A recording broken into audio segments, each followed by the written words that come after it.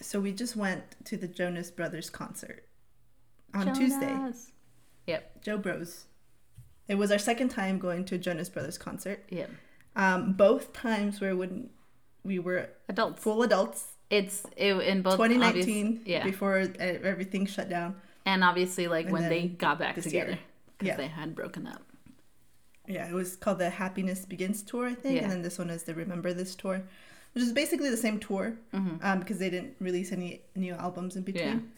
Yeah. But it's always nice just to hear their old stuff. Yeah, that's like the best part. And like Year 3000. Like their new music is good to listen to and stuff, but everyone gets a lot more excited and pumped when they play their old music. Yes. Because it's all like our age concert goers usually, Yeah.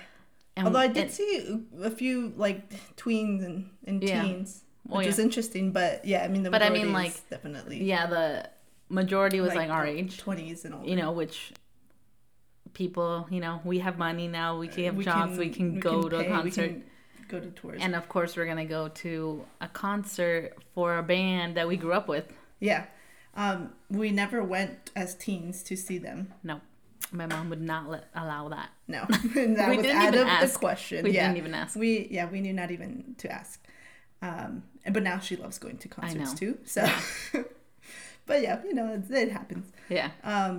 But it was just super fun thing that we get to do like again and together, and it just never gets old. We can geek out together and just go crazy and just sing all the oldies. Corny it's just lyrics. Awesome. Yeah, but you know what? They weren't that corny actually. Because there was some like there's some young artists that when they're young they sing some very cringy. Mm-hmm. Cringeworthy music and lyrics, but Joe Bros, I think, were always pretty good musicians to begin with. Like, and their style, they kind of always had this punk rock type vibe to them before like Disney picked them up, and then afterwards they kind of went more pop and kind of more that type of like what Disney produces. But before that, they had a few albums that were just them, and it was very like punk rockish. Yeah, and you could still kind of hear even in like some of their Disney stuff. Their sound. A little bit of rock sound. Yeah, and like you don't really like. At least I don't really listen to that type of music. Yeah. But like it just feels good to sing to that type of music. It's just feel good. It's like music that you just want to like jump up and down. Yeah. And, like headbang. Not headbang. They're not headbangers. But you know what I mean. Like like go in. On the dancing. Definitely like sing along too. Yeah. It's just, it was a good time. It was a very good time. It's been, and it's cool. like we mentioned, we didn't go to concerts as teenagers because this was just like not the environment that my mom thought was safe for us. Yeah. So we didn't really start going to concerts until we were like actually adults. Yeah, like 18. And I think together we've gone to like 3 concerts now, right? Jonas Brothers? The 2 Jonas Brothers ones, and then Taylor Swift. Jonas Brothers. Yeah. Oh no, you went with Halsey. No, we didn't go. No, it was Lord. You went with me to Lord. Yeah. Because again, even as adults, my mom would not want me to go by myself. Yeah. So you did go with me to the Lord concert. So we've been to a few. I bought tickets for Billie Eilish. I know you don't listen to Billie but Eilish. I'm gonna start too so that I can go with you. Yeah, so that way you can. Since you bought 2 tickets. Yeah, I was like, someone will come. Yeah. So I just bought 2 tickets, but the one that's coming up soon, we're so excited for is Harry Styles. Yes. That is going to be a killer show. I just know it. Yeah. He is such a performer. Like Taylor Swift. That concert was amazing. Taylor Swift is just awesome. And like I want her. We weren't front row, but we were like front row of like the actual seats. Like so we weren't on the floor, but we were in the first row of where the actual seats start. And it was just great to kind of not have anyone in like front. Blocking you, and you perfect. Just got to see the show. Yeah. And she had a setup where she was kind of close, right? Like she did a few songs like closer to where we were at. Shake It Off was one of them, so it's super cool seeing it like right there. But Harry Styles is, I'm so excited. I'm just gonna be blown away by it. I'm so excited for it. Yeah. I love his music. I love him. Yeah, man, that's coming up in a couple weeks, I think. Yeah. So. Yeah, I'm excited for that. We'll check back.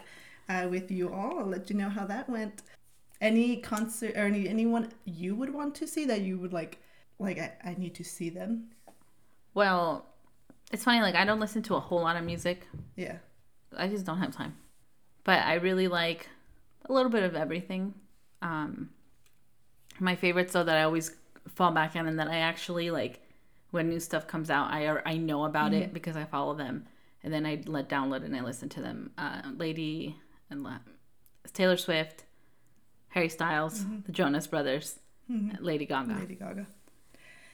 So, story about Lady Gaga for me. When I was a teenager, there was this what is it called? A contest, a radio contest that if you won the contest, you won Lady Gaga tickets for her famous tour, which was like it was like in her prime, like in the biggest, like most. She was super popular. She was super popular, right? Like she was the one in at that time,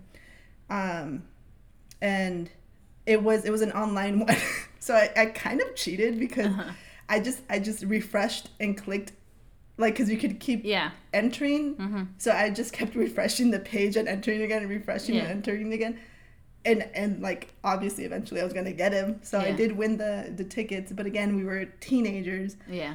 And my mom, she likes Lady Gaga now. Yeah. And she would listen to her music back then, too. But, like, again, no one would want to go with me. I was a huge Lady Gaga fan back then. And she wasn't going to let us go, just you and I. So yeah. We sold them.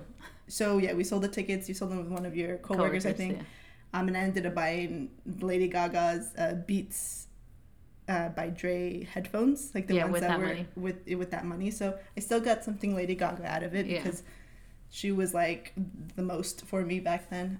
She's still a great artist. But I love her. I kind of regret doing that. Like, I wish we would have pushed for someone to go with me because that would have been an amazing concert to go to. But, like, I went to a Lady Gaga concert, like, at her, like, the music was like on the radio all the time. Yeah. So I do regret that one, but it is what it is. Speaking of Lady Gaga, I heard this joke today by one of my students. What is Lady Gaga's favorite type of sushi? Rah rah ah ah ah. Oh wow, that was so like raw. Yeah, raw. Like raw sushi. Well, sushi is raw. Yeah. One of my kids said it, and I had to chuckle.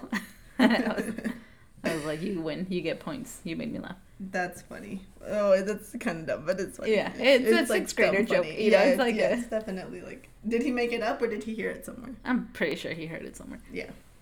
I was gonna mention that there was another artist I would love to see. Oh, well, it's Halsey. Yeah. Yeah, I mean, right now I think she's my fave right now. I had tickets for her concert, and then that's when everything shut down and she had to cancel, or she had to postpone it. But then she got pregnant. Yeah. so then she canceled. Yeah. She canceled the tour. So, but she's released a new album since then. So there's 2 albums that she hasn't toured. Last month I went to Maroon 5 concert. Yeah. That was really good, actually. I was not expecting. I mean, I like Maroon 5. Mm-hmm. I usually like his music. I like Adam Levine. Yeah. But I didn't know what I was expecting since he didn't have any new music out. And I had forgotten how many like popular songs he has. Yeah. The whole Maroon show 5 has quite a few big songs. The whole show was all his music that's popular, and it was so much. I was like, "Oh my gosh, I forgot about that." Yeah. And it was a really good show. He sounds so good live. He sounds exactly as like how you hear him. You know how there's always sometimes that they're like, no, you don't sound as good. Yeah. And some people that don't tour because they know they can't sing. Yeah. You know, it's all like auto-tune and they edit all that.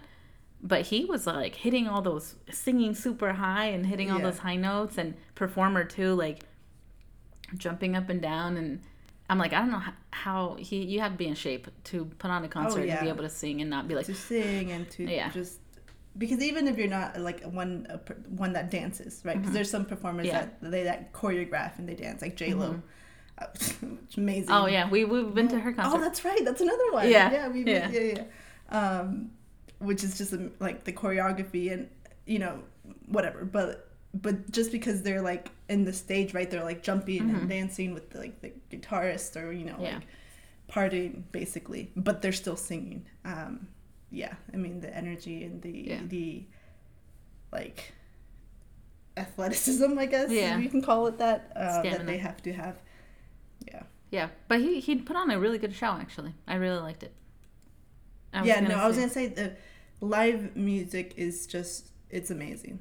Just like live music, you know, regardless of the artist, like if there's someone playing live, it's gonna be good. Well, except for the opener. I was just gonna bring that up. First, I was gonna bring up, what did you think about like the main opening act? So the main opening act was Kelsey Ballerini. Yeah, I think that's how you say it. I only heard of one of her songs because she sang with Halsey. So that's the only song, and she played it, and I really liked what she did. She was good. She was a good performer. Yeah. I did like her show. I didn't know any of her songs, but she was a good performer. She was, you know, she had a good production going on. So yeah, I enjoyed it. I don't think I would listen to her music, but like it was. I thought so too. It wasn't bad. Like it was enjoyable for not knowing her.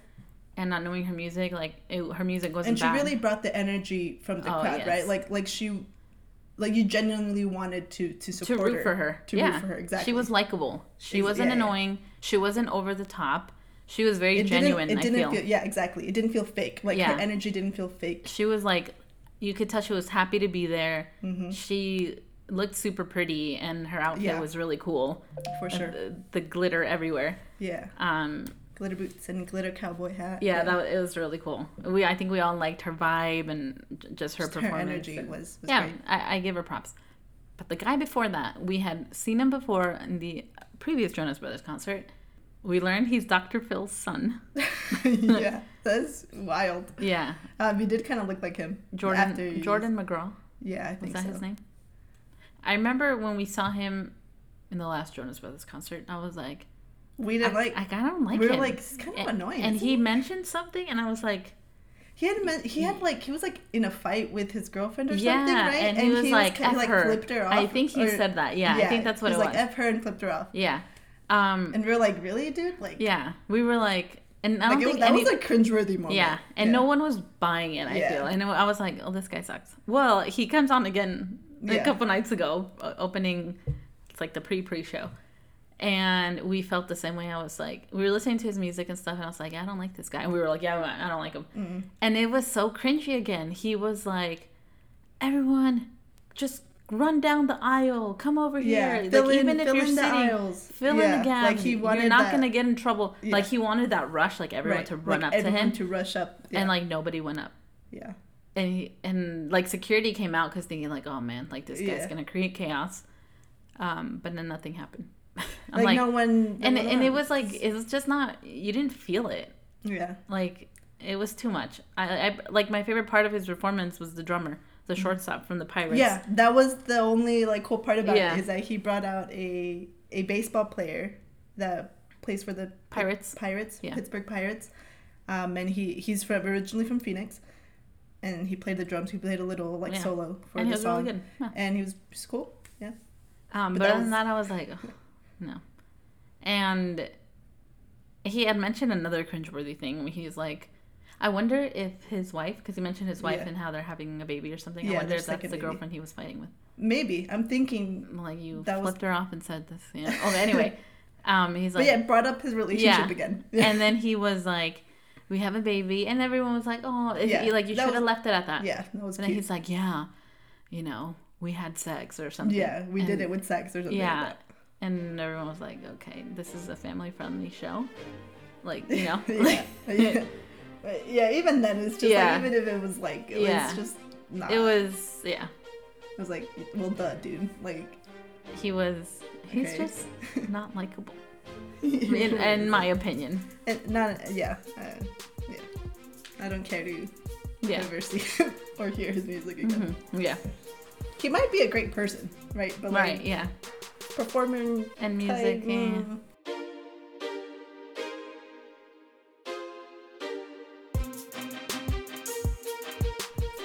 Welcome to the Spotlight Book Club. We are your hosts, Karina Mergosa and Myra Segura.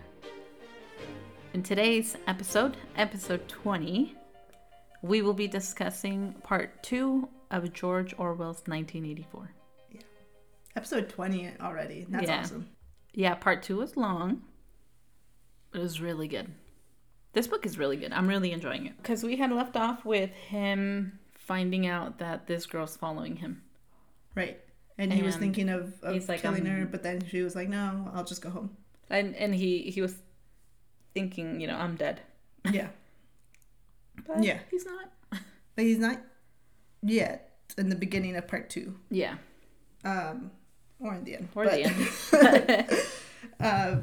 But basically, I mean, the first part, or like the first few chapters of part 2, I guess you can say, it's really just him kind of getting into this relationship with Julia, right? That's her name, the girl's name. A big part of part 2 is their relationship. Yeah. And how basically, he thought she was like a spy. She's not. She's just really good at playing her part. Yeah. And playing the part of a party member. Yeah. And following the rules and being in all of these activities, and so that no one can suspect her, and that way she can do whatever she wants, like in her personal life. I thought it was really cool how she how she talked to him the first time, because you can't talk. Everyone's listening to you. You can't do anything. So she was wearing a sling. And she falls, and he walks by her and like helps her up, and she slips him a note. Yes. And his whole time, this note, he has his note. He's like, I can't read it right now because they'll see me. Because there's and he's just like, oh my god, I can't wait to read the note. Like what is it gonna say? Yeah. And it says, I love you. Yeah. And he's like, what? Like, which like off the bat was like, jeez. Yeah. But like they have no sense of what love is, and there's no time to. Exactly. Beat around the bush, like there's no time to get to know the person, flirt, like like if she was like, oh, he's interesting, like she probably created this idea in her mind, right, of the type of person he is, and fell in love with that, and then it was like, I love you. Plus, because like if you think now, you would because be that's what she was doing. He was doing to her too, right? Like creating this idea of the spy, except he hated her. And that's what drove her to hating. I like that when they're talking and getting to know each other. He's so honest. He's like, well, I wanted to kill you. Yeah. Oh, I wanted to rape you. I wanted to kill you. And smash your head. And that's what those part was like. Because I find the relationship very shallow. Mm-hmm. Like there's no substance there. Yeah. It's just sex for them, for both of them. Yeah. And in that part, it was so clear, like that Winston is still just that type of guy that feels entitled to a woman's body, and if he doesn't have access to that, then he gets angry, and that's what he described in part 1. Actually that's what he describes in part 1, that he was like mad and hated her because she was so beautiful, but he couldn't touch her. And then he was like honest with her and was like, oh yeah, I hated you, I wanted to rape you and then kill you, which was like, and he doesn't care that she slept with so many men. He's like, all they both want is just the contact, like human contact.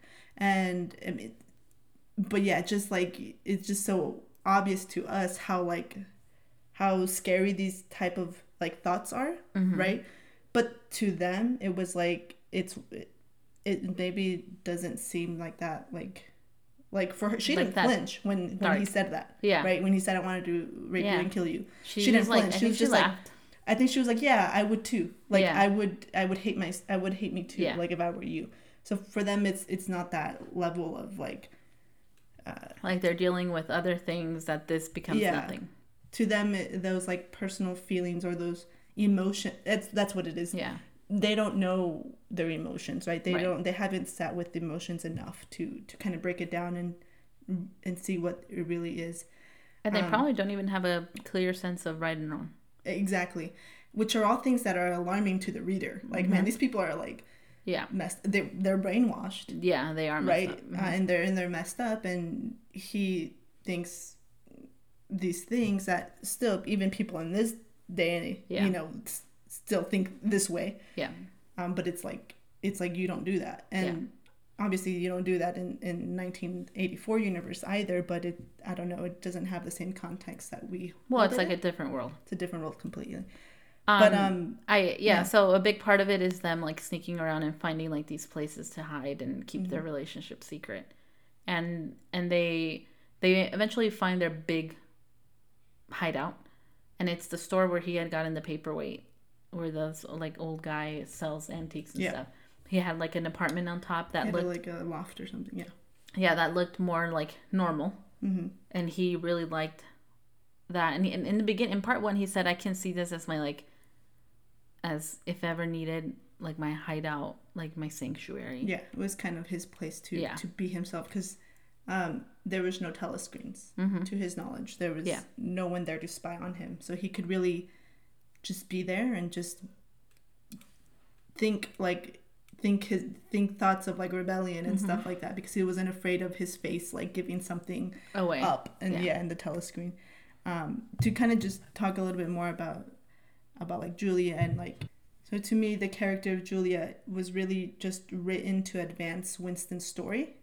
Like, she's of no real, as a character, she has no real substance and is not really important other than to kind of help Winston in his own internal battle of rebellion or whatever, and, to kind of push him to think to be faster in his realization of things, right? Because she's a rebel in her own way. Yeah, and he says, because she doesn't care about all the things Winston is thinking about in terms of rebellion, right? Like the thinking lies, your own thoughts, and and being how scary it is that they can alter facts out of nowhere, and they own the past, basically.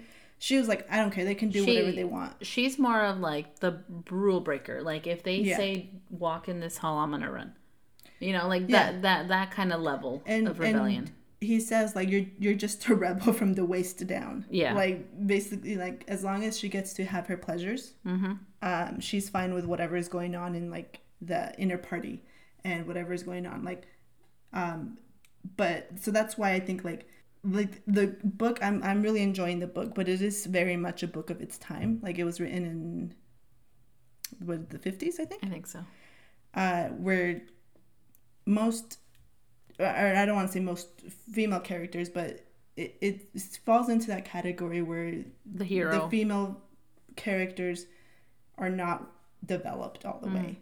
Yeah, they're just there to advance the story for whoever the hero is, which is usually a male protagonist. Yeah.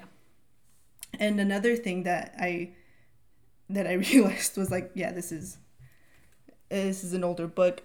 It was just kind of like these like subtle racists, maybe not even that subtle actually, but just like straight out like racist phrases that the author would write, like about how what the servant of one of the, well, we'll get to that part, but he talks about, he's writing about a servant from a member of the inner party, and Winston's thoughts were like, oh, his face is so expressionless.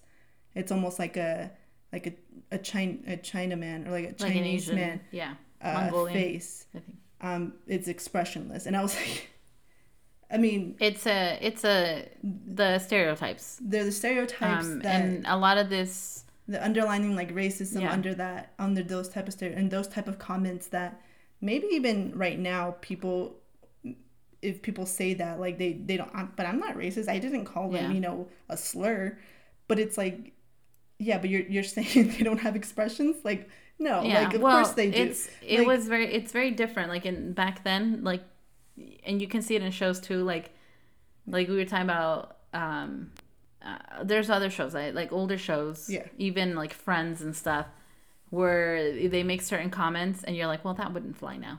Like you said, it is of its time, or like, it was a different time. And even like in shows, things were like in Friends, like the oldest show I think I've seen. So that's like what we coming back to that. There are like jokes that wouldn't fly now, and all that, and they didn't mean it to be hurtful, because they didn't understand that it could be hurtful, right? And that's why it causes harm, because even if people keep repeating these stereotypes, or keep making jokes that are making fun of certain kinds of groups, or like genders, or whatever it is, like, it allows for that type of behavior to continue if it's not being called out. So now people are being called out for it, because now people are tired of hearing that stuff, right? Like making jokes about race or gender or whatever it is. It's just not funny anymore, because you're like, you don't have to put down an entire group of people to be funny or to make a point. Like if you're saying something and you have to put down a group of people, then it's probably not a good argument to begin with. But yeah, I mean, that's just the point that I wanted to bring out, because I think it was like, it's these type of subtle like remarks and little like also very sexist as well, when Winston's like, when Julia puts on makeup for the first time, and Winston's like, oh wow, she's beautiful now, she actually looks like a woman now. Like, that's sexist. Yeah. Right? And like back then, it also the standards for women and how they needed to present were different. But it's still, because it's older, it's still sexist. But it represents very well their time, like you were saying. Yeah, that's what I'm saying. But it's still things that need to be called out and need to be like, they're still problematic or whatever. Yeah. At least I think so, because if we like gloss over it, then it's like we're ignoring, and it's like, no, like we should still call out these things, even if they're minor. But also, like, you also have to understand, like, certain things are going to be in books because they help develop the character. Like, we know the type of character Winston is. Yeah. He's definitely, like, you can brainwash certain things, but the natural man in this time is still there. Right. Like, these are still things that like build the character into the type of person he is. No, I understand that.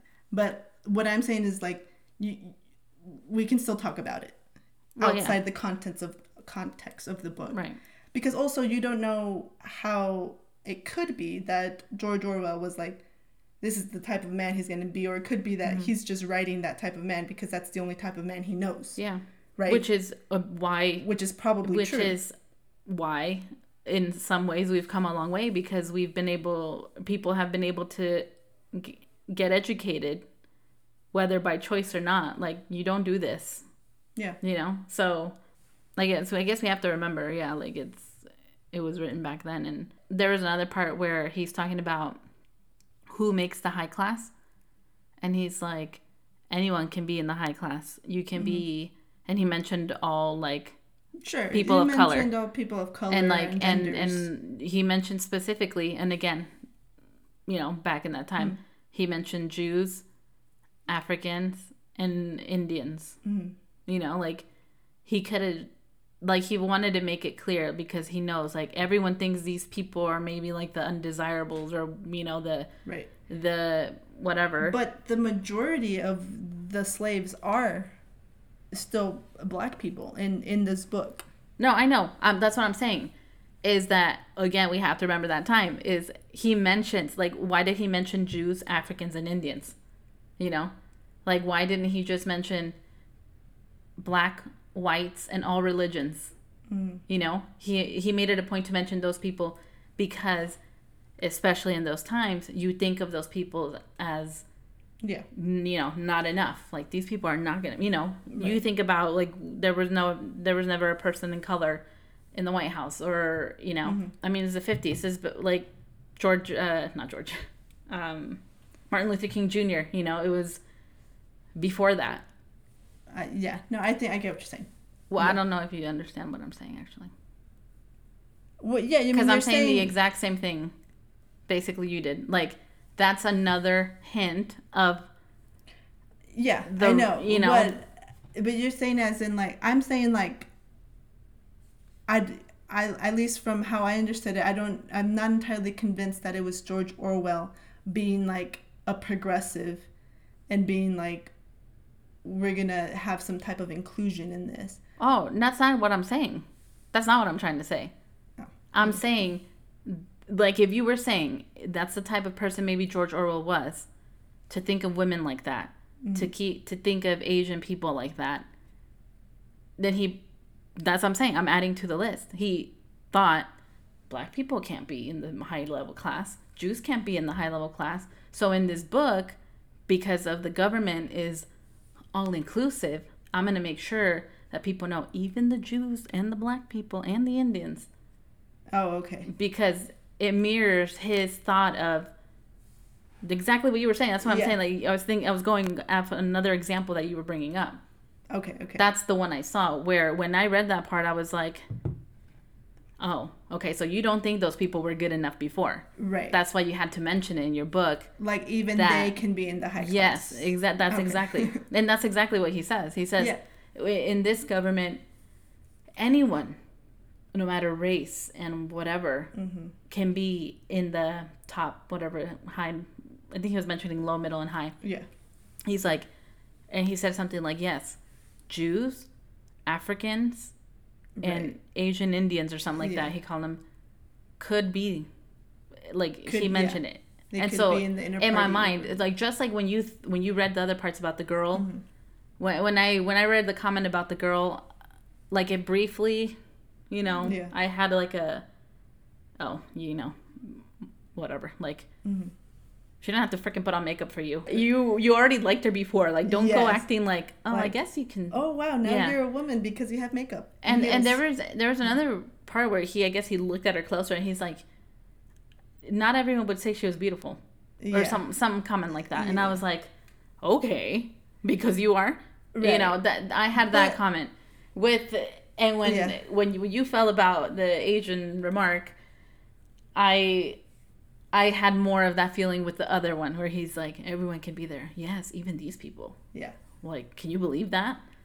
And it's also kind of like, because you're right, we don't know the intent behind, like, maybe George Orwell was like, we're going to write these people as complicated beings or whatever. And Winston's going to be this type of person that thinks that a woman is only beautiful with makeup on.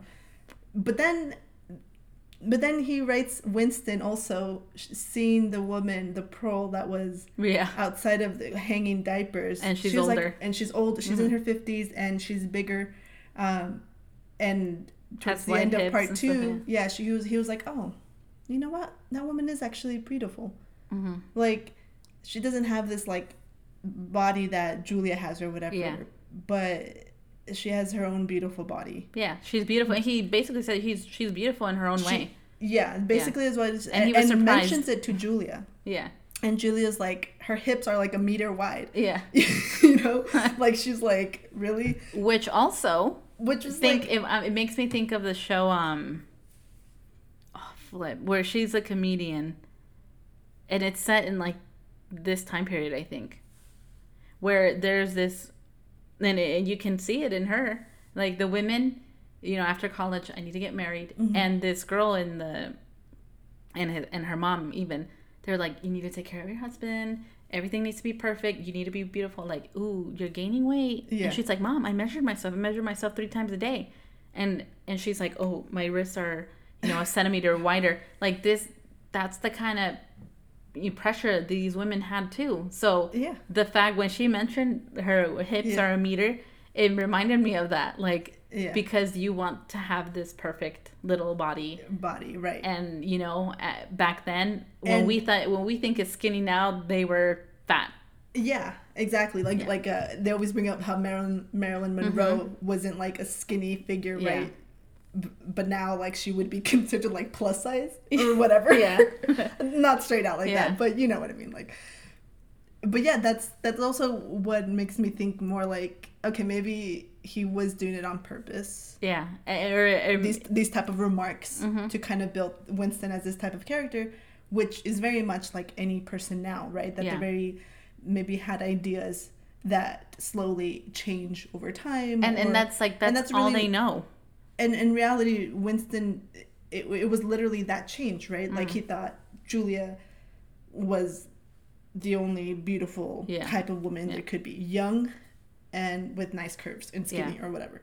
And then eventually, like, realizes that this other woman, even in her 50s, can be beautiful and with a different type of body. And he can appreciate the beauty. And she was just doing her own thing, Yeah. Like, she was just singing and working, and he can maybe see some type of beauty in that. Yeah. Which also made me think, like, I don't know if he was, like, physically like, oh, wow, she's beautiful, or because he did mention how she probably had a lot of children and grandchildren. So I was like, okay, is he thinking of, like, okay, she's beautiful because she's a mother or a grandmother? Like, because she bears children? or is he actually saying, again, just going back to the point of like, what makes a woman, right? Yeah. Is it because her makeup and heels? Is it that she can bear children? Because right? he mentions, again, these type of stereotypes. I will never have this with Julia. I will never have a kid. So again, it's kind of like, is there maybe some misogyny behind that remark too? Or was he just literally just... And it almost, but he also mentions like, and now she's just working, cooking, scrubbing. Like, and now he she's mentions just like slave to her grandchildren. I think. It almost feels like he feels sorry for her. Yeah. And like has like this view of like, and like, he even she's doing all this, but she's like a beautiful woman. Yeah, right. And he finds some type of connection to her, because we're jumping all over the part, but I know. I mean, that's just where the conversation's going. Because when they find him and Julia in the room, he hears, before the steps up the stairs, he hears a commotion outside, and hears like a washing board falling, and then doesn't hear her singing anymore, because she's always out there singing. And when he's like getting arrested, he like thinks like, what happened to her, right? Like kind of this worry, like even though he's in a moment of like, you're being like, they found you're gonna die probably, because I think she has this fleeting moment of thinking, I wonder what happened to her. I think he had at the end more of a connection in those brief seconds of watching her every now and then with this lady than with Julia. Exactly. Yeah. And because this kind whole of time, this like other understanding. When he's talking to Julia's like not listening, and he's like, I just want to tell you what I'm really feeling, and she's just like, I just want to sleep.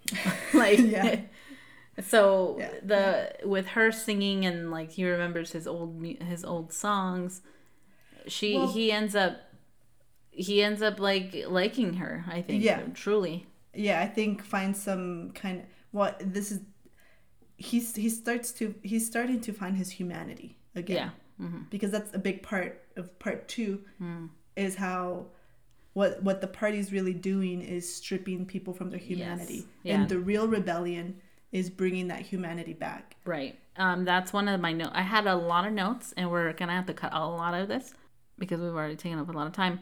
But a lot of it was like little things that seemed important at the time. But once we got to the really big important things in part 2, I was like, okay, that stuff isn't important. I did write something about the human part. He mentions, and I think this is why he starts to fall in love with this Pearl. He says, Pearls are the real humans. Because they were not hardened, and this whole government has been, their focus is on like hardening them, making them less human by stripping away everything we've mentioned in part 1, like the language, everything, every sense of everything, love, family, nothing is real. And there's a part where he remembers, he's like, man, if anything, the Pearls have it good. Like, they get to have families. Yeah.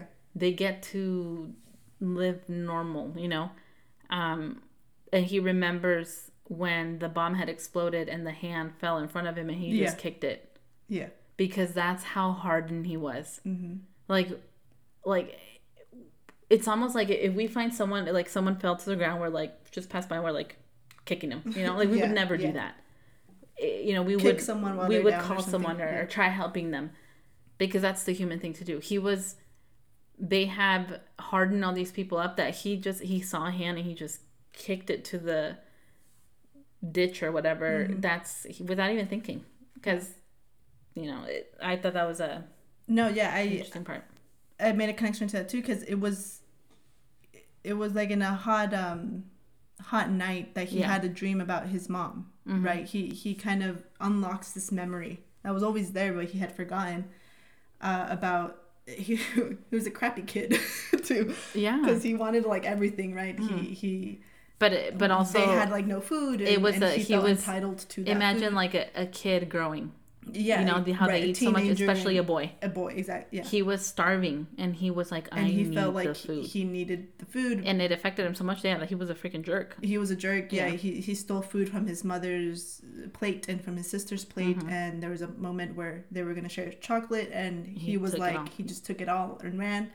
It's like when he came back, that survival instinct really kicked in. And which goes to show, I think maybe they had already started even then with whatever propaganda they were putting up. We're starting to harden these people, and probably because they're so young, they're able to kind of like, I do have a right to my own survival, my own survival and not my family's. So maybe that's kind of where his hardening started, right? Where he started losing his humanity a bit, was in that. But anyways, the point is that when he comes back after because he felt guilty afterwards, he kind of ran away for a bit. He came back, his mother and sister were gone, and he just remembers his mother holding his baby sister when he ran away with the chocolate, in a kind of that protective motherly instinct way, which reminded him of the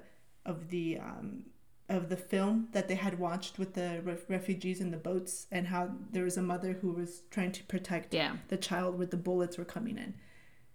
And that's kind of when it clicks for him too. It's like, oh man, it's not like they're just taking our thoughts, they're taking our humanity. Yeah. Right? Like, he doesn't see these type of instincts anymore. He sees it in the proles. Yes. Right? But not in the party, not in the inner party, not in the outer party. And that's kind of where he's like, it's really the humanity, and even that was being lost. Their human nature, like even the human nature to want, like, that is like have desires, like they even control that. Like he says, even like the want for like a sexual relationship, they take that kind of pleasure and make you use up your energy in a different way. So that you don't think about it. They manipulate it. Yeah. And because the party, they even, I think Julia works in that department, right? With the porn department. Oh yeah. Where they make. Yes. So even now they're like, we're gonna control the way they release their urges or whatever. Yeah. Like even in that, it's being controlled. And again, they say we're gonna have the girls write it. Yeah. Because it's not gonna be as good as. Or no, I think it's just because the men can't control themselves or something like that. Like it'd be easier to control how the women won't rebel because they're in this. Yeah, it's fine for them to write it, because then the guys will kind of take it too far, and maybe that will give them the urge to do stuff. And it's kind of like a way they give that pleasure, I guess, in a way. And just to kind of like not give credit to the party, but just to kind of see like how controlling this government is the fact that they even thought of that, saying we're not going to be able to suppress the human being's natural want of physical contact or like sexual pleasures, so we're going to have to create a department that can try and do that for us. Because they control everything, right? And even families, he says a sense of family is not really a family, because your kids are spies, your partner is given to you, and and she says, because she's a member of the youth something, and she's like, he's like my wife would said we have to do our duty to this to whatever. She's like, oh yeah, she's like, that's how they teach us.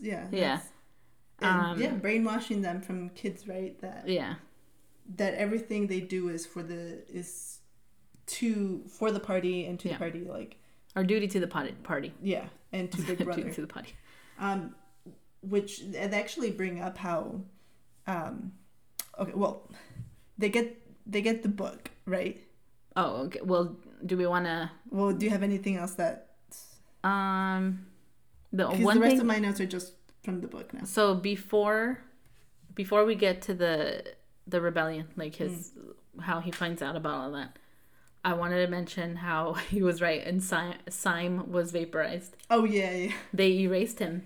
One day he wasn't at work. Yeah. And then he never heard anything else. He went back to, because he's like, oh, they always have the list of the people who worked there, and his name wasn't there anymore. He was completely he never existed from everything. And that's really how he gets in contact with O'Brien, because O'Brien kind of mentions, like, oh, there was a friend you had, right, that was very good with language. Oh yeah. And he's like, he knows. He brought him up, so he knows that he's not existent anymore. And he very openly says, oh, come to my house, I have the new dictionary. And O'Brien is it's in the inner party. Yes. Right? So he has some privileges, like he can turn off the telecast or the telescreen for 30 minutes, for like 30 minutes. He has a servant. And basically... And they're the ones that have the actual, like, food, like normal food. Yeah. Or, like, normal alcohol. Yeah. Like, real wine. stuff. Because basically, all the things that outer party consumes, and even some of the proles, are just, like, synthetic stuff. Yes. That make it seem like it's the thing, but it's not the real thing. Yeah. So Brian basically says, yes, there is an organization, but it's so like hidden that we don't even know how many members. Like, because you can only tell like certain people, but then you don't tell them because you run the risk of them completely outing everyone. Right. And it's like this, getting rid of it. Like secret society, it was very secret. It's exactly. He explains how no member of the Brotherhood, the Brotherhood knows more than a handful of people that are part of the Brotherhood, right? Like the only people they know that are part of the Brotherhood are their contacts. Yeah. And that's it. And those contacts have their own contact, right? It's, so it's like a pyramid. It's exactly like where you like find 3 people and you find 3 people. Yeah, it's a pyramid scheme. Yeah. But it's exactly, it's like that type of organization where like you don't know who the president, if there's a president of the Brotherhood, is. You don't know who there really is no central organization in the Brotherhood, right? Yeah. The Brotherhood is just some people passing on an idea, and that's what they mention, right? That you can kill members of the Brotherhood, right? You can round them up, try and find them and kill them, but you cannot kill the idea that they're spreading. Right. And that's why it's so important for no one to know who everyone is, because that way other people can continue spreading it, and eventually they'll die because they'll be found out, but someone else would have gotten the idea. To me that was like the idea can die. Like that was big because he says you almost think like, oh, I have my Brotherhood, like we're all gonna stick up for each other. He's like, no, that's not it. Like, we're not here to rescue you. Yeah. You're willing to kill. Yes. Are you basically are you willing to do anything, even the thing you feel is the most bizarre, like throw acid into a kid's face? Yeah. If you had to, and everything was yes. The only answer to no was are you willing to leave Julia or something like that? Like the dumbest of all. Yeah. But he said, you basically you have no security. Yeah. You're going to die. Yeah. They are going to find out. And you won't see any change in your lifetime. Nope.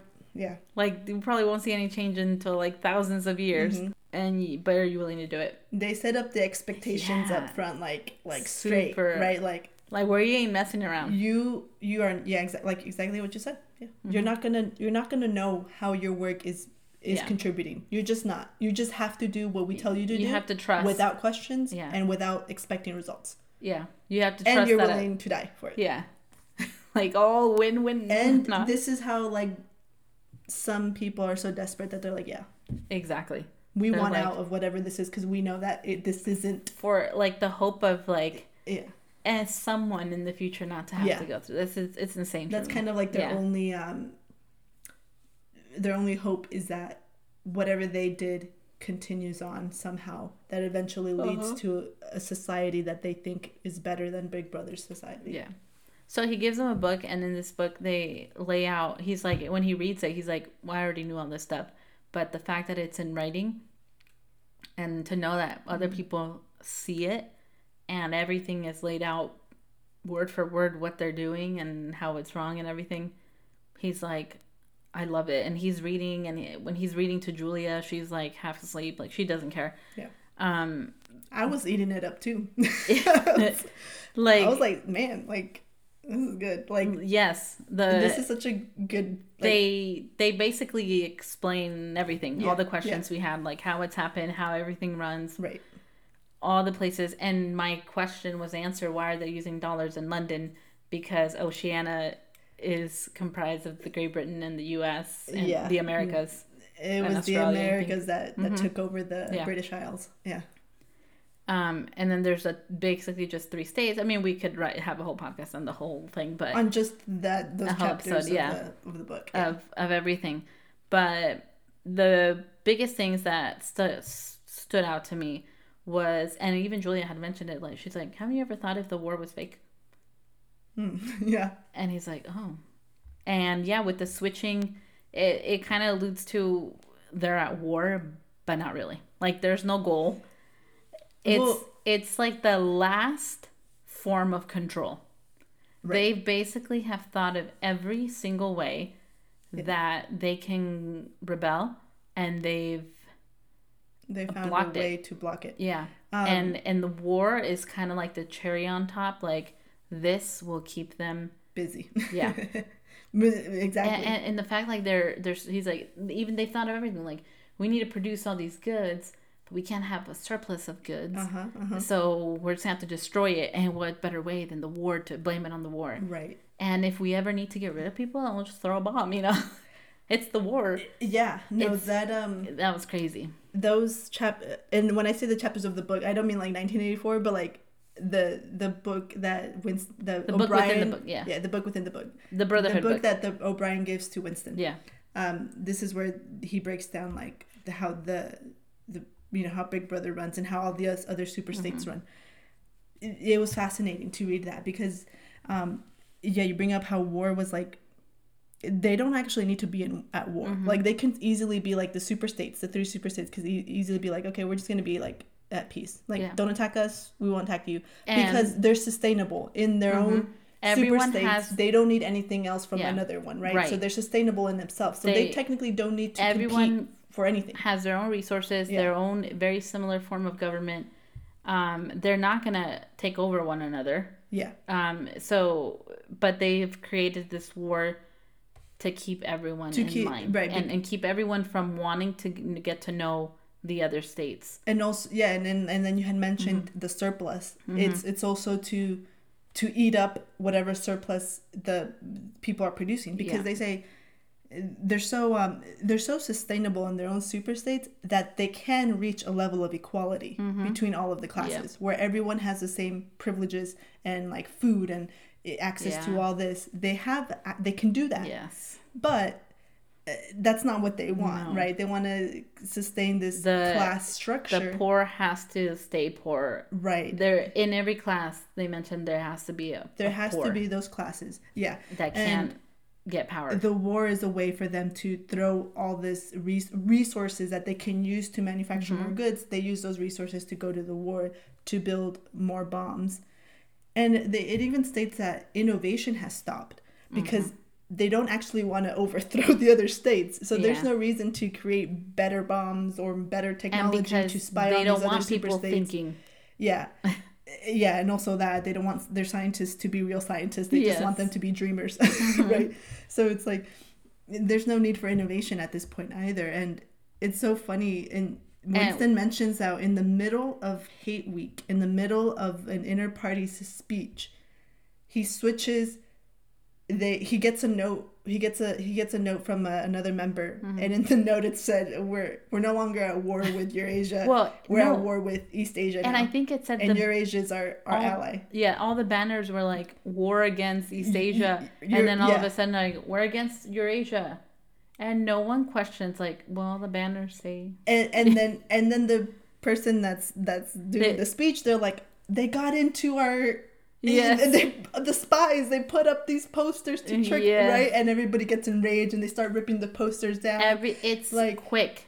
You don't even question. No one questions anything. They take it. And he's like, "Oh, great! Now we're gonna have to work long hours to fix this because now they have to change history again." Oh my god, that was like the amount of work. I know to change 5 years of history. I wrote because it was 5 years that they were at war with this one. I wrote they switched the war enemy again. Yeah. So they have to. Yeah, they're working like way overtime, correcting all the history, which I feel like they already have like a very minimal amount of records. In order for them to get this done in a week, then their records must be like comparably small with whatever records we have, because they've probably destroyed most records and books. Oh yeah, but what they do have to alter. Yeah, and because they don't want them to see. They mentioned the cycle of history and right. Yeah, exactly. History repeating itself. But yeah, just to kind of continue with the war. Then he mentions in the book that's why it's purposeful that their slogans are "War is peace." Yeah, it breaks down why these the names are like this, and it's so funny because I also thought, okay, like I know there's something deeper within these slogans, and this is what it is, right? Like there has to be a war in order for there to be peace between the super states, because that's their way of peace, and among the people, and then let's talk about the classes, that part where they talked about how classes naturally occur in every society at all times of history. I was like, that like blew my mind. I was like, that's so true. Yeah. Because he even mentions how it's a cycle, right? The middle class eventually is like, I can reach the high class. And they're kind of like this pompous group where they're like, we know better. We know how to create equality for everyone, which is very much like true now, right? Like there's like the elite progressives or whoever that think we could do better, and they try to overthrow the high class, and they do eventually, but then they just become the high class, and they become the same people that are like, nope, all the privileges are for us, and then they create a lower a lower class, and then a middle class itself gets created again. I wrote too, with the lower classes, the importance of, he mentioned the importance of keeping the poor class from becoming powerful. Because then there lies the real threat, is when the lower class learns to read, and then they can have the power to do something about it, which kind of, I think, foreshadows what Winston is like. The real enemy are the proles. This lower class. The power lies within the proles, right? They're the ones that can lead the rebellion. And I didn't realize when they talked about percentages how 85% of the populations are proles. Yeah, and they mentioned at the beginning. Yeah, in part 1. It's crazy. The majority of the population are proles. And even by numbers, you should, and you have that for you. They right in numbers itself, it'd be I when I read this part, I was like, wow, like if like George Orwell had a real like. He knew how society works, right? He had this like pretty deep understanding of how it works, because and how you can see it even now how our class system is, and how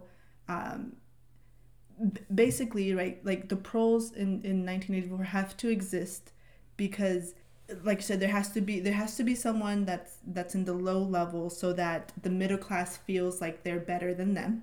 And so the middle class and can work. sustain the economy, basically. They're the workers, they're the economy.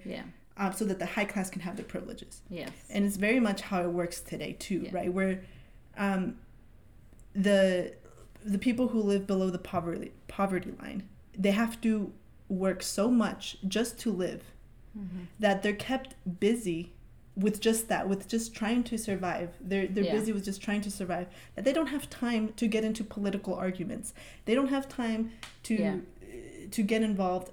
I'm not generalizing. There are some people who are like, there needs to be a better way, and they are involved. But I'm saying the majority of people are just trying to survive. That they don't care what the high class is doing, right? They don't care about Jeff Bezos and his spaceships or whatever.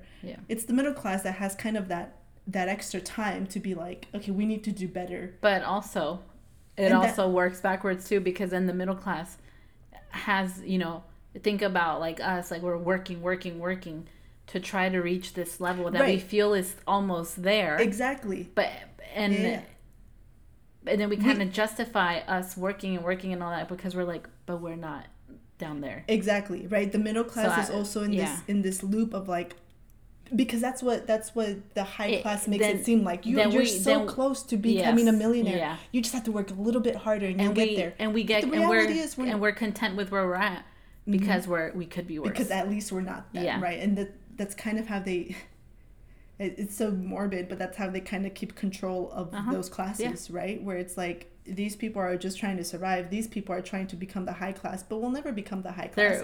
We're so busy trying to achieve and not be these other, like we have so people on top and below us. That we're ignoring the people below us, that if we try to help sandwiched. them. There's, I took this class of health disparities in college, where they mention again like classes and just in health, but I'm sure this applies to society at large. In healthcare, if we try to, this is the argument with universal healthcare, is that if we give everyone everyone equal healthcare, right? If we're helping the lowest or the low middle class who they can't afford government aid but can't afford healthcare either, right? Like if we try to give everyone that help, everyone above them is elevated too, right? Like, you know what I'm saying? Like if the lowest class, if we're trying to elevate them, we're naturally going to elevate everyone else above them, right? But people don't think of it that way. They're like, we can't help anyone else because I'm just trying to help myself and get there. And so the lower class just keeps getting lower, and the middle class starts to disappear, and like it's just like it doesn't. Elevating the lower class does not mean does not harm you. We gotta push us down to be able to elevate them up. Like 100%. we're all on the same elevator, I guess. Right. Yeah. And some of us are just. Yeah. I don't know. I'm trying to create like a picture. An analogy, right? Yeah. And I get what you're saying. Yeah. It's like having 3 levels in an elevator. Yes. Shaft. And if the bottom level, we all move. Yeah, we all move together, right? And everyone has a better standard of living. Yeah. But most people don't think of it that way. Yeah. They think if we give our resources to someone else, then that's less resources for us. When in reality, if you give your resources to the people that actually need it, everyone just gets elevated. Yeah. But that's how 1984 works, right? That's how Big Brother works, is controlling these people. And that's kind of how it happens today too. And it's crazy, like so many things you can kind of see, like minute, of these ideas. Yeah. And even not so minute in our world now. Even the whole part of dehumanizing. Like we are becoming so... And that is kind of like there's a specific part, how everyone is kind of desensitized to. We see so much like hatred and bad things going on, like in the news or whatever, in the social media, that we become like oh, there's another bad thing that happened. Oh yeah, I think they mentioned something like that. Like we become so like just another thing that happened that we stop caring, right? We start losing our humanity because there's just so much that we just have to. There has to be a moment where you can't just handle it all. It's basically what it's a way of controlling our humanity. What Julia said, like, well, I can't worry about that. Like, I gotta worry about what I'm gonna eat. Like right. I don't have time for that. She doesn't have time for that because she's just focused on being a good enough party member. Yes. To seem like a good party member. To survive. Stuff, so that she can do her own pleasures. Yep. But that's it. She has no time for anything else. Mindset. Yeah. That sometimes we all fall into, like. Oh yeah. I don't have time for that. Like. Yeah. And we are very much playing our role. We are playing our role, exactly, in our class, and how you mentioned, we don't have time for those conversation, or we don't have time to talk about it all the time. I don't have time because I have to work to pay for my health care. Playing our roles. Yeah, it's like 100%. At the end, did you see that coming, Mr. Charrington? Yeah, so the old man in the shop was not an old man. He was a member of the Thought Police. Okay, so this whole time? I think so. Because, I mean, it's been... Why now? Why now? Yeah. I think because he finally has the book. He probably... They were waiting to get something big. To get something big. And he's like, all right, they got the book. That's another book we can burn. They were probably, the minute he went in, were like, oh, let's keep an eye on him. Because he's here. He bought this thing. So he's a thought criminal. Well, that's why he was like, I can never go back to that place. But he had to go, because that's where he had bought the journal in the first place. And so he goes back and buys this other thing. So they're probably like, oh, something's up. And they're probably watching him and letting them, I'm sure they were all like, let it play out. Let's see how much we can get out of him. Like, we got to wait for the right moment. And the fact that the guy had offered him, like, yeah, you can have this whenever you want. Like, it makes you think, like, how did he fall for that? Yeah, it seemed too good to be true, right? Yeah. Which should have been a red flag. I didn't see it coming. Me neither. But I felt just like Winston felt. I'm like, Winston, how did you not see that coming? But exactly. Because he even had painted a picture like, my wife died, He's just this fragile old man. Yeah. And all these times that he's been up there and that they've been talking... And they've had to, even like to think the Thought Police probably wanted to say something a long time ago.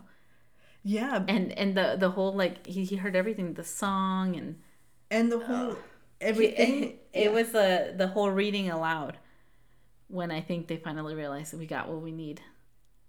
It's time, Yeah. That was crazy to me. Oh, and how they mentioned how easily O'Brien had mentioned how easily they can just have this new identity. Yeah. How they had surgeons, right? There's surgeons in the Brotherhood that can change your face and you would become a new person altogether. Sometimes they cut off limbs to just to kind of again so that you can play another part. Yeah, but just the thought that there was a telescreen in that room the whole time, and there was a moment where Winston was gonna take the frame up, like he was gonna take it out of the wall because I think he said at one point he wanted to take it because it had a picture of the church. Oh, that's right. In part one, I think one of the first times he went to the room. And when they mentioned the song, that's how I think it comes up again. The bells, of the churches and stuff. They were right there, like so close. Yes. And if they would have like picked it up, or I don't know if it was glued or something, I don't know, but like the telescreen was always there. They were always listening. Yeah. They were always listening. Like, what would they have done? Yeah. I mean, they would have been dead right away. Yeah. I'm sure they always had kind of like a team on nearby to take them down if they did find out. But my question is, because Winston mentions how the Mr. what was it, Charrington? How he didn't look old anymore. Yeah. Like he didn't have the wrinkles. He had black hair. Yeah. Stood upright and was it just like makeup or like a mask or that's what I'm thinking, or you think, or do they have some type of technology that can alter their appearance? I feel like I don't think with so many times Winston's seen him, he would kind of be like, this looks kind of fake, like, I don't know. But it also said like he didn't really talk to him. That's true. Like he would just go and kind of pleasantries and then yeah. The other thing that I did I think about more like makeup and maybe even like a mask of some sort. Like I don't think the technology, like the Black Widow mask that. Yes. No, not that good. Yeah, not that good. Yeah, because innovation stopped in Big Brother, so they never got to that point. But I'm just amazed at the telescreen, though. That technology. Like it's you can talk to them. That you can. I mean, it's what we have now. But think of it like with millions of people. Yeah. Like who? Like I want to know. I want to know who's working that. Yeah. Who's in charge of my? I'm in charge of watching his house. Wait till he gets home. Yeah, I imagine it like the screen from Batman, where there's a bunch trilogy, of right? Where he taps into everyone's phones and cameras and everything, and he sees there's like a bunch of cameras on his screen. Like that's how I picture it. How there's like people just like looking, and if they happen to see something weird, they like make it bigger and. So, but it's like. They're not listening 100% of the time. No, yeah. They're just which is why they're always like, they could not be listening. So I could make a face right now, but you never know. Yeah. You never know if that moment you make a face like is the moment they're looking at you. Like how big is their team on the other side of the screen? Yeah. Where, do I tap into Winston's camera once a year? Or yeah. How, because again, it's not a lot of people. Yeah. But then again, the pros don't have they don't have telescreens. Right. So that's the majority of the people that they're not watching. The other thought that did come up, though, was, do you think Mr. Charrington was replaced at any point? Like, was he actually an old man? Yeah. And then, even Winston met the real one. Yeah. And then at one point, they put in a double. Yes. I think... Because I thought that if Brotherhood has the surgeons to create faces, I mean, easily maybe another, Big Brother has the resources for that too. My original thought when he was like, it was Mr. Charrington wearing the same clothes, I thought it's an imposter. Like they got a fake Mr. Charrington for the mission. They got rid of him. Oh, okay. They got rid of him and they were like, you dress up as him. Yeah. For the next time he comes around and we're going to get him. Okay. That's what I thought. And I also maybe thought the telescreen wasn't always there. Oh, it was installed. Until they found out somehow they found out. That they kept going back to this room. Yes. Then they put it there. They got rid of the old man. But I don't know, because he mentions, when he mentions the song.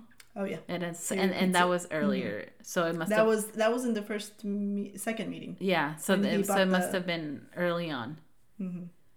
So part of me thought that, but then part of me thinks, no, it was really him, and it's really him, the thought police. He was just playing a part, because, I mean, what are the chances that he was like, oh yeah, you can have this whenever you want, in a way, Also makes sense that they kind of, they're trying to because if you're trying to catch thought criminals, you want to catch them like doing what they're not supposed to be doing, which normally will be in the parole section. Right. It makes sense. Have people planted in these shops that you're not supposed to go into. Mm-hmm. So, like, obviously, if you walk in, it's probably fake. Yes, exactly. That's what I thought. Yeah. Especially because I'm like... why keep these type of shops opened, right? If they're not legal. If they're not, exactly. I know they don't care about what the proles do. Yeah. But the other people you could at least be like, nope, we're shutting you down. Mm-hmm. You're not allowed to have these stores. Exactly. That was my exact thought. So they're like traps. When he first went into the shop and he was like, oh, this is where I bought it, and they have all this stuff. Like, he has like this record player, it seems like he's describing. And I'm like, where's he getting all this stuff from? Yeah. Yeah. How does this old man have access to these things? Or and how is he able to legally sell these things when I'm sure they have tried to get rid of everything?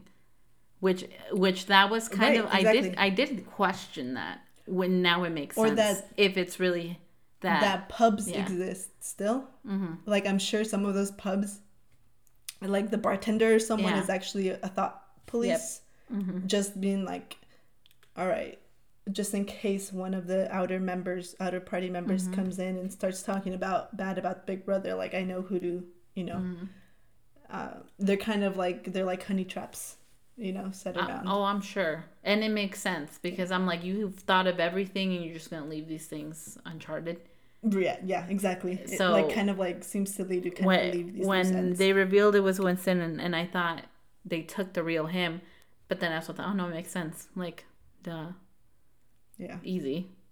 That's how we're going to catch people. You know who, but part of me is still hoping that it's not the thought police, but it's some kind of ruse from the Brotherhood to kind of But no, I slightly thought of that. I was like, at first I thought it was. I think it's just the Brotherhood scaring them, but they're gonna be they're gonna put what happens in movies when they kidnap them, they put the hood over and they're testing freaking out, thinking their initiation. Yeah, thinking that they've been caught, and then at the end they're like, no, it's just us. Or maybe we just needed to take you out. Or what I thought is they thought, okay, he's a good ally for the Brotherhood, but his weakness is this girl. So let's take out the girl. Let's take out the girl from let's split them up. Yeah. So that's not a weakness for him anymore. Yeah. But I don't think. But I'm pretty sure it's really the thought police. Yeah. I think there's too much going on. There's too many people in black uniforms. There was a moment where he explains that there was a ladder thrown in from the window, it broke the window. Yeah, and someone was coming up. I was like, oh, maybe it's someone in the Brotherhood who was like, climb out of this and let's escape. Yes, but I thought the same thing. But then I was like, no, it was just another person in uniform in black. Yeah. But I thought that, and for a moment, but then I was also like, O'Brien did say we're never going to rescue you from a sticky situation. Yes. So, why make the exception with Winston? Yeah. No, it was... I'm curious to see where this goes, because I have no idea. It was such a great moment in the book, because you're reading, chapters of this rebellion mm-hmm. book, right? And then the next part is, windows shattering. Yeah. It's action. It's action, and it's so cinematic. Okay, and the very first time when he's just peacefully reading his book, gets up, they're gonna make coffee, and then all of a sudden, exactly when she was like, the very first time we hear the telecast voice, and she says something, and he's like, she says I hear something, and then Winston's like, I hear something, and then the voice says, I hear something. The voice keeps repeating what they're saying. I was like, is there a bird in the room? I thought it was like a parrot or the thing that say what you say. That's funny. No. Yeah, I was like, why are they repeating everything? You know, like basically make sure, yes, I can hear you. Yeah. Mm-hmm. It is definitely an entertaining book, and a book that makes you think and it's entertaining. I understand why it's a classic. Yes. I like that it has the combination of the things we like. It has like those bigger topics, you know, government and all these things, whilst having a good story, like while having a thrilling story, they're telling it in a story. Yeah. In a simple story. I also an actual story of him is not complicated. Yeah, it's not. It really isn't. I thought there was going to be a lot. You know, when I told you in the beginning, I had to change my brain to classic mode. You know, like I had to think classic, like old classic literature. Yeah. I'm like, and it took me a while to get through the first page. I'm reading it like nothing. Like it really feels like just any other book. It feels natural now to read it, and not complicated at all. Like there's a lot of books that we read, like we said in high school, like To Kill a Mockingbird and Time Machine and all these things, where when we read them, I was like, I have no idea what's going on. I mean, exactly. I'm reading it, but my mind is thinking of other things. 100%. I have no idea. And if it wasn't for a teacher summarizing it, I would not know. Yeah. Because the teacher summarized, and I'm like, oh, that's very interesting. Yes. That's not what I'm reading. What book are you reading? Yes. Why am I not getting that? And it's like, how did I not get that? I mean, not that I read it in 1984. You weren't even born yet. Not that I read it back then, but now I want to go back to read like all these classics and see if I get them. And we would if I understand them. But I'm glad you brought that up, because I was also going to bring it up how there's no way I understood this book when I read it in high school. Like I'm literally reading it for the first time. Yes. Especially like maybe you understood the story, but when it got to the book, when it got to the Brotherhood book, you're reading another book. Yeah, I was like, there's no way I could understand this. Thinking the same when thing. I was 16 or however old I was. Exactly. There's no way. No. I'm like, there's no way a high school kid is going to understand this. I was even thinking, I'm pretty sure they just told us to read part 1. Really? Yeah. Because I clearly remember reading part 1. Like I had mentioned in the last episode, I was like, oh yeah, everything's coming back. But part 2, I was like, I don't remember any of this. Yeah. I'm pretty sure they were like, let's just read part 1. Because that's like a more... you can understand it a little bit more. That's so true. Like they're not gonna get it. Yeah, and you brought up like To Kill a Mockingbird and like all these, like especially your average high school. Yes, I was a good student, so maybe if we didn't understand it, but no, other people did. Yeah, no, you're absolutely right. Like I remember reading these classic books and like Huckleberry Finn and all these type of books. I think I do know Huckleberry Finn and understood it better, because it is more of like a kid's book. I think it's a kid's book, and also because our the English, Outsiders, and also because our English teacher, it was my sophomore English class. She read it out loud to us, like it was like story time. That makes a big difference. So it made a huge difference because people were we were like a story time. We just kind of rest in our desk and we just hear her. Yeah, and she would change up the voices and so.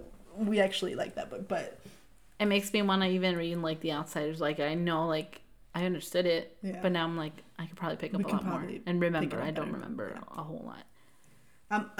It's almost classic. like it's like when watching old movies, you're like, I'm not interested in that, but then you watch them, you're like, it's so good. Yeah, exactly. I'm glad I watched it. Like Dune.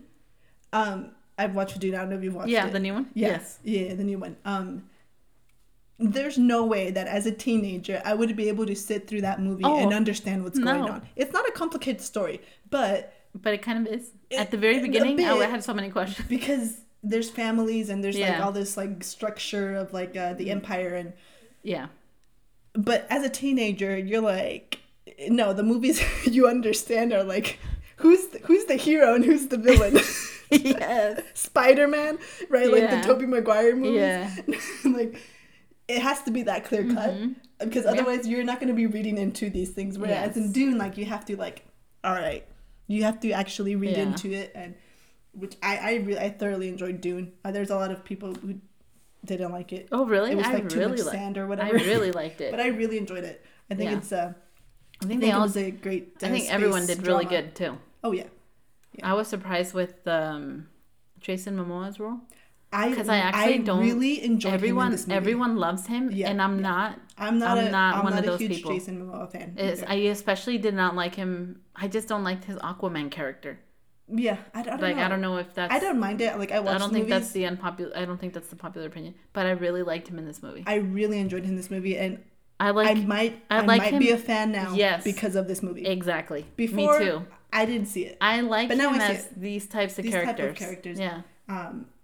Yes, I think what it is that they're not tapping into his talent. Right, these other movies, these other things, and he didn't have to take his shirt off, and exactly, they just see him as this very handsome buff guy. Yes, and that's how they play it. Yep. But Dune and this director and the writers, they actually were like, no, let's give him some substance. Let's give him an actual character. That matters. With meaning. Yeah. Yeah, and he killed it. I think it was amazing. So I think I'm a fan now. Yep. And he comes out in an Apple TV show called See. I think maybe that's another role where he kind of was more serious. It's more serious. So I don't know. I've never seen it, but I might see it. Yeah. But a little tangent on movies. But anyways.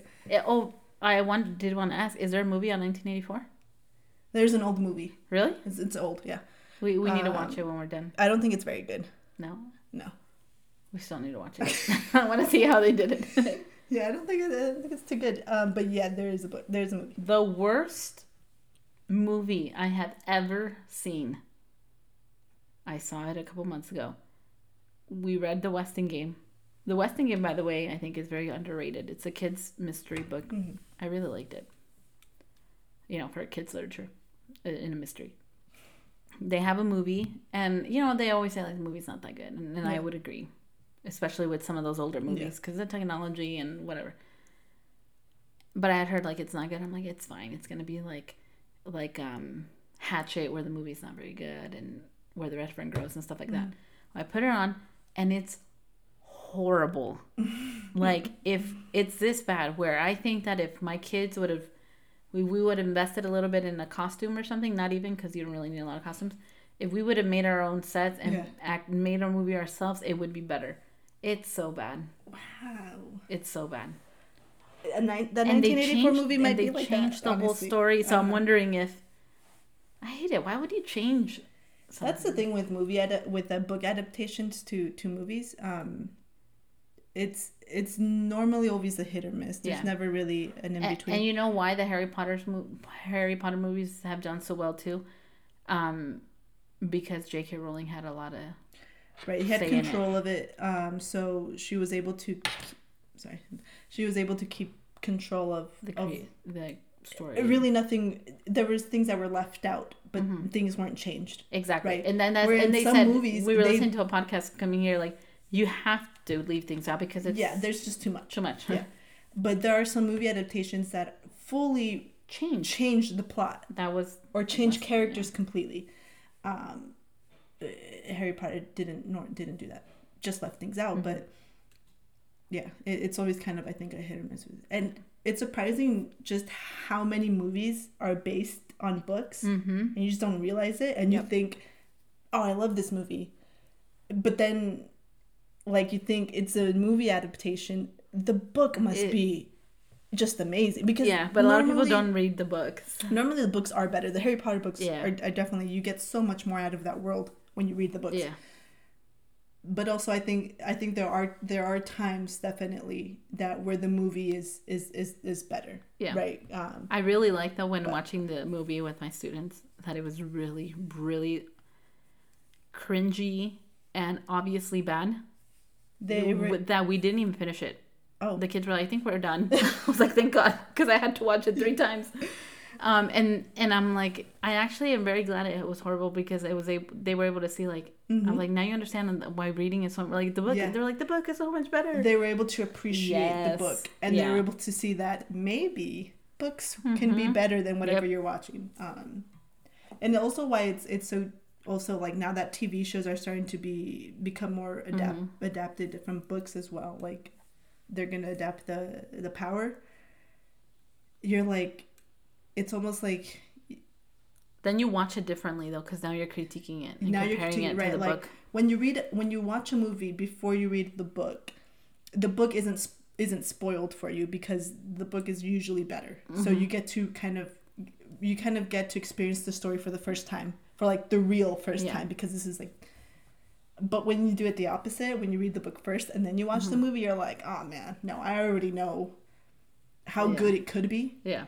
And when you see you're always like, that's not right. Like when they did The Woman in the Window, I did not like that movie. That was not a good adaptation at all.